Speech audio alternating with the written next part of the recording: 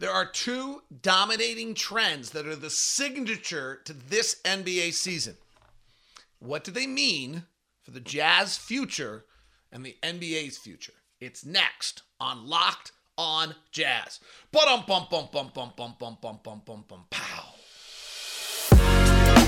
You are Locked on Jazz, your daily podcast on the Utah Jazz.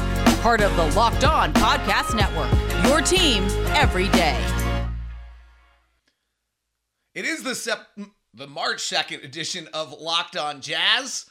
The league is having an offensive explosion, but why? What's causing it? And what's the defensive answer to it in the future if you were building a roster? There's no dominant team right now in the NBA like we've never seen before. It's supposedly wide open. What does that really mean? And who are the contenders? And what does this mean if you're building a roster? Those are the topics on today's edition of Locked on Jazz. I'm David Locke, radio voice of the Utah Jazz, Jazz NBA insider. This is Locked on Jazz, your daily podcast on the Utah Jazz, giving you insight, expertise, geeky numbers, and hopefully making it way better to be a Jazz fan each and every day. We are your team every day, and we are free and available on all podcasting apps as well as on YouTube. Join the Locked on Jazz community. Join the group by hitting that subscribe button or that follow button or hit the little bell on YouTube so that you're notified every time that we do something and get you on the show. Please do. We look forward to having you as part of the group. And we have a great group, super outstanding group of people that follow this show each and every day. So thanks very much for being a part of Locked on Jazz. So there's two trends: offensive explosion and lack of dominant team. And last night, I just dug into both pretty deeply, spent a lot of time on it, trying to figure out what the next trend is in the NBA. If you followed me for a long time, I do like to do this. So this show is kind of a big picture NBA show as much as it is a Jazz thing, but it's really what do the Jazz need to do to build their roster for the future? One of the things I'll tell you what, I've been on for years now and really believed in is the secondary rim defender. There aren't a lot of primary rim defenders, but I will tell you as we're done with this, the same thing I've talked about for years, which is the secondary rim defender is going to circle back up. So if you've been a part of this show for a long time, you've heard me talk about secondary rim defender. You're going to hear me talk about secondary rim defender again. All right, here are some data points. They're pretty incredible. A lot of numbers today. So league offense right now is at 114.7. 114.7 points per 100 possessions. Non-blowout minutes according to Cleaning the Glass. First note on that is it's likely to go up before the year's over, which is even crazier. So we're probably crossing 115. The reason I say that is if you look back at 21-22, in October, November, we were 108.6. Then we were 111.9. Then we were 112.6. Then we were 113.5. And from March until April last year, we actually crossed over 115.8. Defenses get less good as the year goes on. Offenses get better, one or the other. But last year, crazy, March and April, a trend to see what was coming, we went to 115.8. This year, in October, November, we were 113.1 compared to last year at 108.9. Here's why that's relevant. It's a huge difference, right? 5 points per. Last year, we were coming off just kind of that 3-year COVID run, and I thought everyone was tired to start the year. And so if you were to actually take away the 108, we actually had an offensive dip last year in the NBA. And if you were to take away that 108.9 last year in October, November, and kind of start it where everything was normal in December and then kind of look at everything, kind of a month off everything, it makes a little more sense last year. With that said, this October we were 113.1, which is almost 5 points better than a year ago. December we were 114.8, which is 3 points better than a year ago. In January we were 116.3, which is 3.5 points better than a year ago. In February, the offense slowed down. So this actually will be interesting. The offense slowed down in February. It went to a 115.3, which was actually only 1.8 points better than a year ago. So And then last March, we exploded at 115.8. I'm assuming we're going to be bigger than 115.8 because everything's been bigger. I don't know by how much anymore because we're slowing a little bit, but it's going to push us to a 115. Okay, let me put that in contrast. 10 years ago, or 9 years ago, the offense was a 105.8. So in 9 years, we're going to add nearly 10 points per 100 possessions. Crazy. Here's what the progression has been in the NBA. This is the last 10 years. 106.7, then went down to 105.8, went back up to 106.8. Then we had a massive jump. The year after the 73-9 Warriors, from 15-16 to 16-17, we had a massive jump in the NBA. And it's the biggest single jump of three-point shooting of any year you can find in the league. We went from taking 26% of our shots as threes to 29. And the offense exploded. Went from 106.8 to 109. Then dipped to 108. Then went up to 110.6. Then leveled the next year at 110.8. Then jumped again in 2021 to 112.8, which is a weird, no fan, funky season. And the theory was that we shot better because there were no fans. We went down last year to 112.3, and this year we're going to be at 115, which will be that three-point jump from 112.3 to about 115 will be the biggest single jump of any season. We talked about this in the very beginning of the year. We recognized when we did a trend thing, 10, 15 games in the season, this will be the greatest offensive season in the history of the game. And not only that, it will be the biggest offensive single-season jump. So what does this mean for the league? Like, does this mean offense is more important? Defense is more important? Like, what? Are teams shooting more threes? Like, what's happening? So let's dig into first. We've established that this is the greatest offensive jump in the history of the NBA and the greatest offensive season in the history of the NBA, and that offenses are just exploding. So that's established. What does it mean?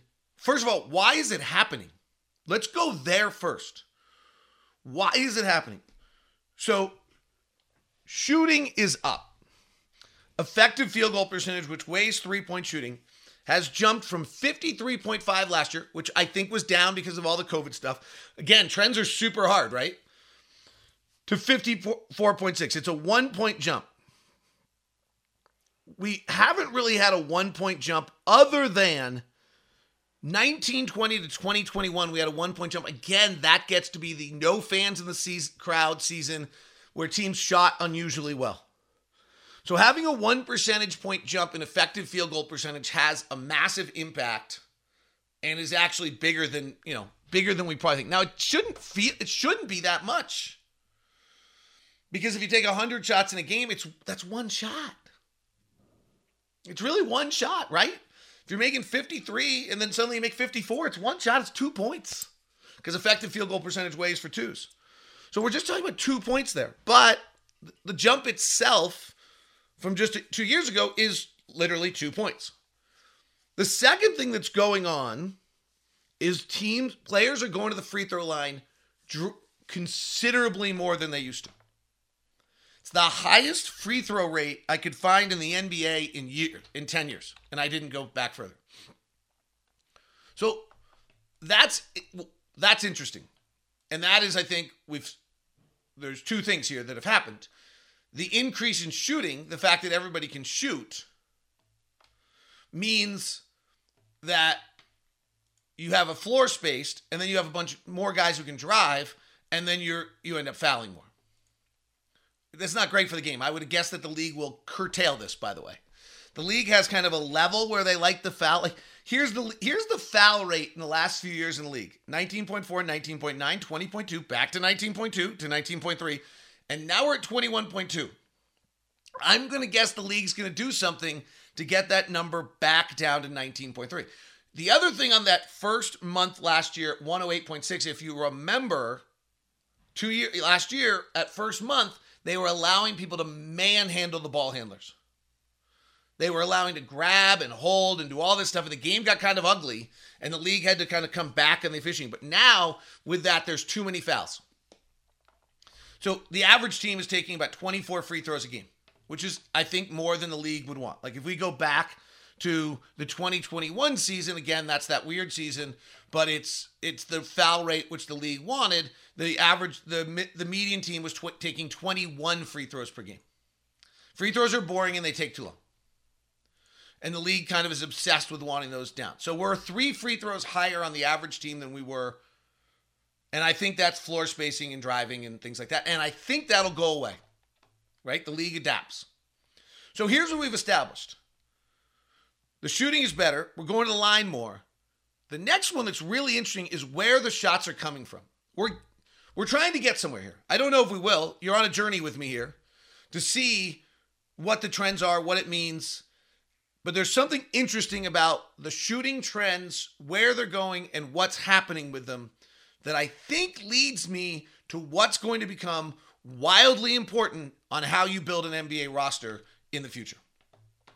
Today's show is brought to you by our friends over at FanDuel. It's a complete thrill for Locked On to have FanDuel be our official sportsbook sponsor at Locked On. They are a new sports betting partner, and they are the #1 sports betting book in America, and they've got a great deal for you going on right now. It's the no sweat first bet, up to $1,000 in bonus bets when you go to FanDuel.com/lockedon.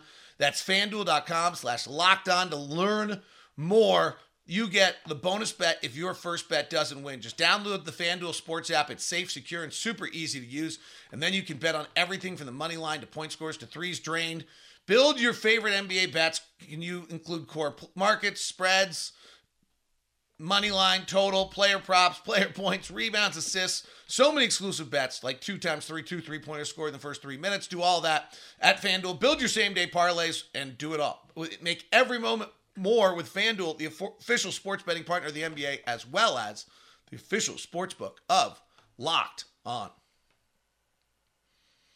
Thanks so much for making Locked On your first listen of the day today. We are free and available for you on all podcasting apps for your second listen. It's Locked On Sports Today, the 22-minute look at the world of sports. All right. So here's what's happened in a trend-wise from shooting. 3-pointers are down. So we're having an offensive explosion while less 3-pointers are being taken. For the first time in the last 10 years, since the 3-point explosion happened in 15-16, we've gone down. Last year, 36.8% of all shots were threes. And this year, 35.4% of all shots are threes. So this gets to be an interesting question. Is this defensive or offensive? Now, one thing that Kevin Pelton has always talked about is that offenses dictate the amount of threes that are taken and defenses dictate the amount of shots at the rim that are taken. So, I don't know. This would lead you to believe that actually offenses are taking less. So last year, 36.4% of all threes are being made. That is up a notch from last year at 35.8%. But it's down from the empty year, which was when there were no fans, at 37.1%. And it's right back at the pre-COVID number of 36.3%, and the year before at 36.0%, and the year before that at 36.7%, and the year before that at 36.4%. It's almost as though if you take out the 1 year, which had nobody in the no fans, and you take out the year last year, which kind of was weird and exhausting, and then had the weird ruling early. Here are the numbers of 3-point shooting over the last 5 years in the NBA: 36.4%. 36.7, 36, 36.3, 36.4. There's a chance we've actually hit the number by which you're going to make threes. It's 36%. Like that is just the league average. And that we've just peaked this to the level where anyone's willing to go. I don't actually think they're right. I actually think that there might be something here where the next team that decides to just launch 50% of their shots as threes is going to be right. I'm not convinced that we don't have something actually swinging back a little bit the wrong direction here. That when, a year ago when we took the most threes in the league at 43%, we were actually right. We'll keep an eye on it. But I I kind of wonder. Golden State's taking the most, then Boston, then Dallas, then Utah, then us. Those are pretty good teams. Then Indiana. Utah and Indiana, the two biggest surprise teams in the NBA this year. Sacramento's taking the 8th most. They're third. So the Warriors, Boston, Dallas, Milwaukee, Utah, Indiana, Portland, Sacramento taking the most threes of anyone in the league. Miami is 2. They can't score. But those are pretty good offensive teams. What has happened, though, is more shots are happening at the rim than ever before, which is super interesting because defenses are supposed to dictate the rim being defended. And there was the few years ago, Brook Lopez and the Milwaukee Bucks changed the way teams play defense in the NBA. Mike Budenholzer, in the year the Bucks became great, came out and decided to take away the rim from the league. They were the first team in defensive shooting frequency that suddenly allowed like less than 30% of shots at the rim. They allowed 29.1% of shots at the rim in the 1920 season, and this became the hot thing to do. Was literally Brook Lopez camping at the rim, not allowing anyone. Less than 30% of shots at the rim is a crazy number. The next year, there were two teams, Washington and Milwaukee, that got below 28% of allowing shots at the rim. Then last year, in 21-22, and this is probably why shooting has become even more important as the counter to this. In the 21-22 season, last year, we had an incredible 7 teams allowing less than 30% of shots at the rim. So the entire league defense went to, we're not letting you get to the rim. Teams shoot 66% at the rim. It's nearly 1.4 points per shot, 1.38 or whatever. And we're not letting you get to the rim. This year, there's 4 teams that are not allowing you to get to the rim. Golden State is setting an all-time record, allowing 25% of all opposing shots at the rim. Boston's at 29, Miami's at 29.7, Milwaukee's at 29.8. So we've gone from 7 to 4. Teams are getting to the rim. I think from the data that I looked at last night, they're getting to the rim in transition.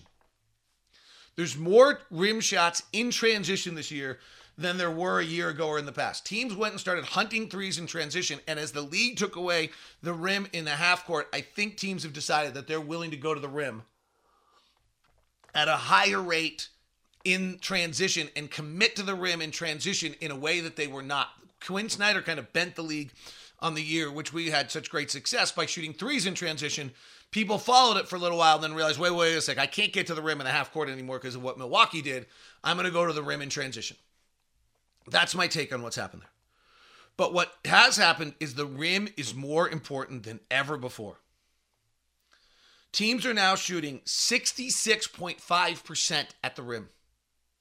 So not only are rim shots up from a year ago, about 1 percentage point more rim shots, but teams are shooting 3 percentage points better at the rim than they did 3 years ago. And there's where part of this offensive explosion happened. The other one is the floater is way up. The floater was 40% for years. It's at 44% now. Still not great, 0.88 points per shot compared to going to the rim or taking a 3 at 36%. If the league average is 36% on a 3, you're still willing to get someone to take a floater because the 3 at 36% is at 1.08 points per shot and the floater's at 0.88 point shots. It's a great advantage to keep someone in the floater zone. Mid-range shots are not really up. 0.5% more mid-range shots this year, 0.7 than 2 years ago. But if you go back to the 1920 season, this is interesting. 71% of all shots were rim or threes. This year it's down to 68.8. So defenses are forcing you. Teams may be a little bit more willing, feeling better at 44. They're wrong, by the way. They're still wrong. It's still 0.2 points worse than taking a 3. I do think that this is trending the wrong direction, by the way. I think the money ball play is so you want building a team, shoot threes. Be in the elite of shooting threes while still attacking the rim. But I think that this is trending the wrong direction. People are getting too comfortable with the mid-range. There's the theory is you have to have the mid-range in the playoffs. You might as well do it in the regular season. Not entirely sure this is right. I think there might be a mistake there. Here's the other one that's really interesting to me. I really zeroed in on the rim last night. So Golden State's doing what Golden State's doing. Of the top 10 teams denying shots at the rim, Boston's in there, the 6th best defense. Milwaukee's the number 1 defense in the NBA. Miami's the 4th best defense. Those are 3 of the top 4. And then the Pelicans are 10th. But of the top 10 teams in the league denying the rim, only 4 of them are top 10 defenses. That's super strange to me. The rim seems to be the holy grail at 66.5% shooting with 33% of shots at the rim. And yet the top 10 teams who are denying the rim are not actually the best defensive teams. Of the teams with the best rim defense, Memphis is number 1. They're the second best defense in the league. Cleveland's number 2. They're the third best defense in the league. Milwaukee's the 6th best. They're number 1 defense in the league. And Phoenix is 10th with the 8th. But again, of the top 10 teams in the NBA that are the best rim defenders, only 4 of them are in the top defensive teams. So what do we need to be doing defensively? And what is the future? Well, here's an interesting little find. So then I just went back to like the 4 factors and we're like, okay, top defensive teams in the league.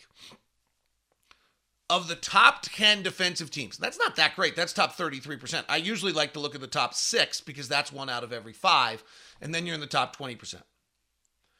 But if you look at we'll look at it. If you look at the top 6 defensive teams, Milwaukee, Memphis, Cleveland, Miami, Chicago, Boston. Now you start to do that, by the way, and all of a sudden 3 of those 6 are in the top rim defense teams of denying the rim. Or excuse me, defense teams of the rim. Okay, that's a little eye-opening. And then if you get into the top best rim deniers, 3 of the top 6 are in the top rim. Okay, so 50% of the top, 20% defenses are either rim defenders or rim deniers. Okay, that begins to gel to what we'd expect. But here's an interesting one. Of the top 6 defensive teams in the league, 4 of them are the 4 best defensive rebounding teams in the league. Boston's 1, Milwaukee's 2, Chicago's 3, Miami's 4, and Cleveland's 8. So 5 of the 6 top defensive rebounding teams in the league are top 8 defensive rebounding teams. Okay? There's also, and I've never been a believer in this, an argument to forcing turnovers. Memphis is 6th, Cleveland is 5th, Miami is 2nd. Now, interesting, Milwaukee is last and Boston is 27th. And I've always been on that side a little bit. The other one is don't foul. Remember we talked about the spike in free throw shooting that's happened? That we're at a higher foul rate than we've ever been. Milwaukee's the 2nd lowest foul rate. Memphis is the 6th lowest foul rate. Miami's the 8th lowest foul rate. Chicago's the 9th lowest foul rate. And Boston's the 3rd lowest foul rate. So suddenly 5 of the top 6 defenses in the NBA are in the top 10, top 9 of not fouling. Now this gets interesting. Trying to force turnovers and not fouling gets to be contrary. So the 2 things that I think are really, really interesting here that we found. Rim defense matters. But defensive rebounding is way more important than ever before. Because the offensive explosion of how many points a possession is worth, if you clear the possession and give them a few less, it's way more valuable than ever before. Number 2, don't foul. The foul rate is up. That's 80% free throw shooters, 1.6 points per possession. Don't foul. Defensive rebounding and not fouling and then defending the rim. We're not talking about 3-point shooting. And this might be why allowing more threes defensively is okay, because you're probably not fouling. You hopefully are balanced for a rebound. And you're denying the rim. So an interesting little trend defensively where I think you might be willing to allow more threes. If you don't foul, you defensive rebound. I'm going back to my essence of staying in a shell and not forcing turnovers. I'm kind of mystified on the turnover thing, but I will say if you look at the top 10 defenses in the NBA this year, 8 of them are in the top 11 in forcing turnovers. 8 of the top 11 teams in forcing turnovers are in the top 10 defensively. Can't get an offensive rebound if you turn it over. Don't get a shot off if you turn it over in a league in which the shooting is better than ever before. So hopefully we found something there. All right, we're going to do a quick check on there's no dominant team in the league. It's kind of our next little piece here. We don't have as much time as I thought. That, of course, took longer than I anticipated. Thanks very much for making Locked On Jazz your first listen of the day. For your second listen, make sure you grab Locked On NBA Big Board. We'll talk about this more tomorrow in Oklahoma City, but what I wanted to talk about, and I'll just take this with me, we'll do this tomorrow because it's too good not to, and we probably don't have a lot that's going to change between now and then. There's only one team in the NBA right now that has a point differential over 5, or over 6, and that's Boston. That's usually like what you need to get in the finals. You usually have to be 1 or 2 in your division, your conference in point differential. You usually have to be over 5, other than Cleveland in LeBron take the year off and then go to the finals year in Miami in the bubble. We only have 4 teams in the NBA that are over 5. Like, what does this mean for the upcoming playoffs? And then also, what does it mean about team building? So we'll look at that tomorrow. I'll take that with me on the road. Last night in the NBA, the Pels got a win over Portland, and Oklahoma City kind of continued the what's going on in Oklahoma City. They lose to the Lakers 123-117. Shea doesn't play again. Josh Giddey at least played 34 minutes this time. Lou Dort at least played 36. They're suddenly playing some other guys. Wiggins is back out there. Aaron Wiggins is back out there playing. Lakers, that's a huge win. They had no Anthony Davis. They had no D'Angelo Russell, and they had no LeBron James. Lakers holding on for dear life. We did get Durant out there for the first time for 27 minutes, so he dropped 23 points. Devin Booker looked unstoppable in that game against a not very good Charlotte team. But the big story actually is that New Orleans finally got a win, 121-110, and that Anthony Simons re-injured his ankle on his return to Portland, and Portland didn't look great. So the standings sit here right now. The Wolves at 32-32. We're at 31-32. The Pels are back in at 31-32, and the Lakers are coming. That was a big win by LA, and Oklahoma City may not be coming. They've lost 5 in a row. They're suddenly 2.5 games out of the play-in spot. Portland's a game and a half out. The Lakers just a game out. The real question is still going to be, do we have 2 teams competing for 3 spots? Do we have 3 teams competing for 3 spots? Or do we have 4 teams competing for 3 spots? And that's kind of the unknown of where we are in the way things look. All right, I'm going to end this a little early because my daughter's leaving and I'm not seeing her for 15 days and I need to go get a hug. So that's why. Talk to you guys soon.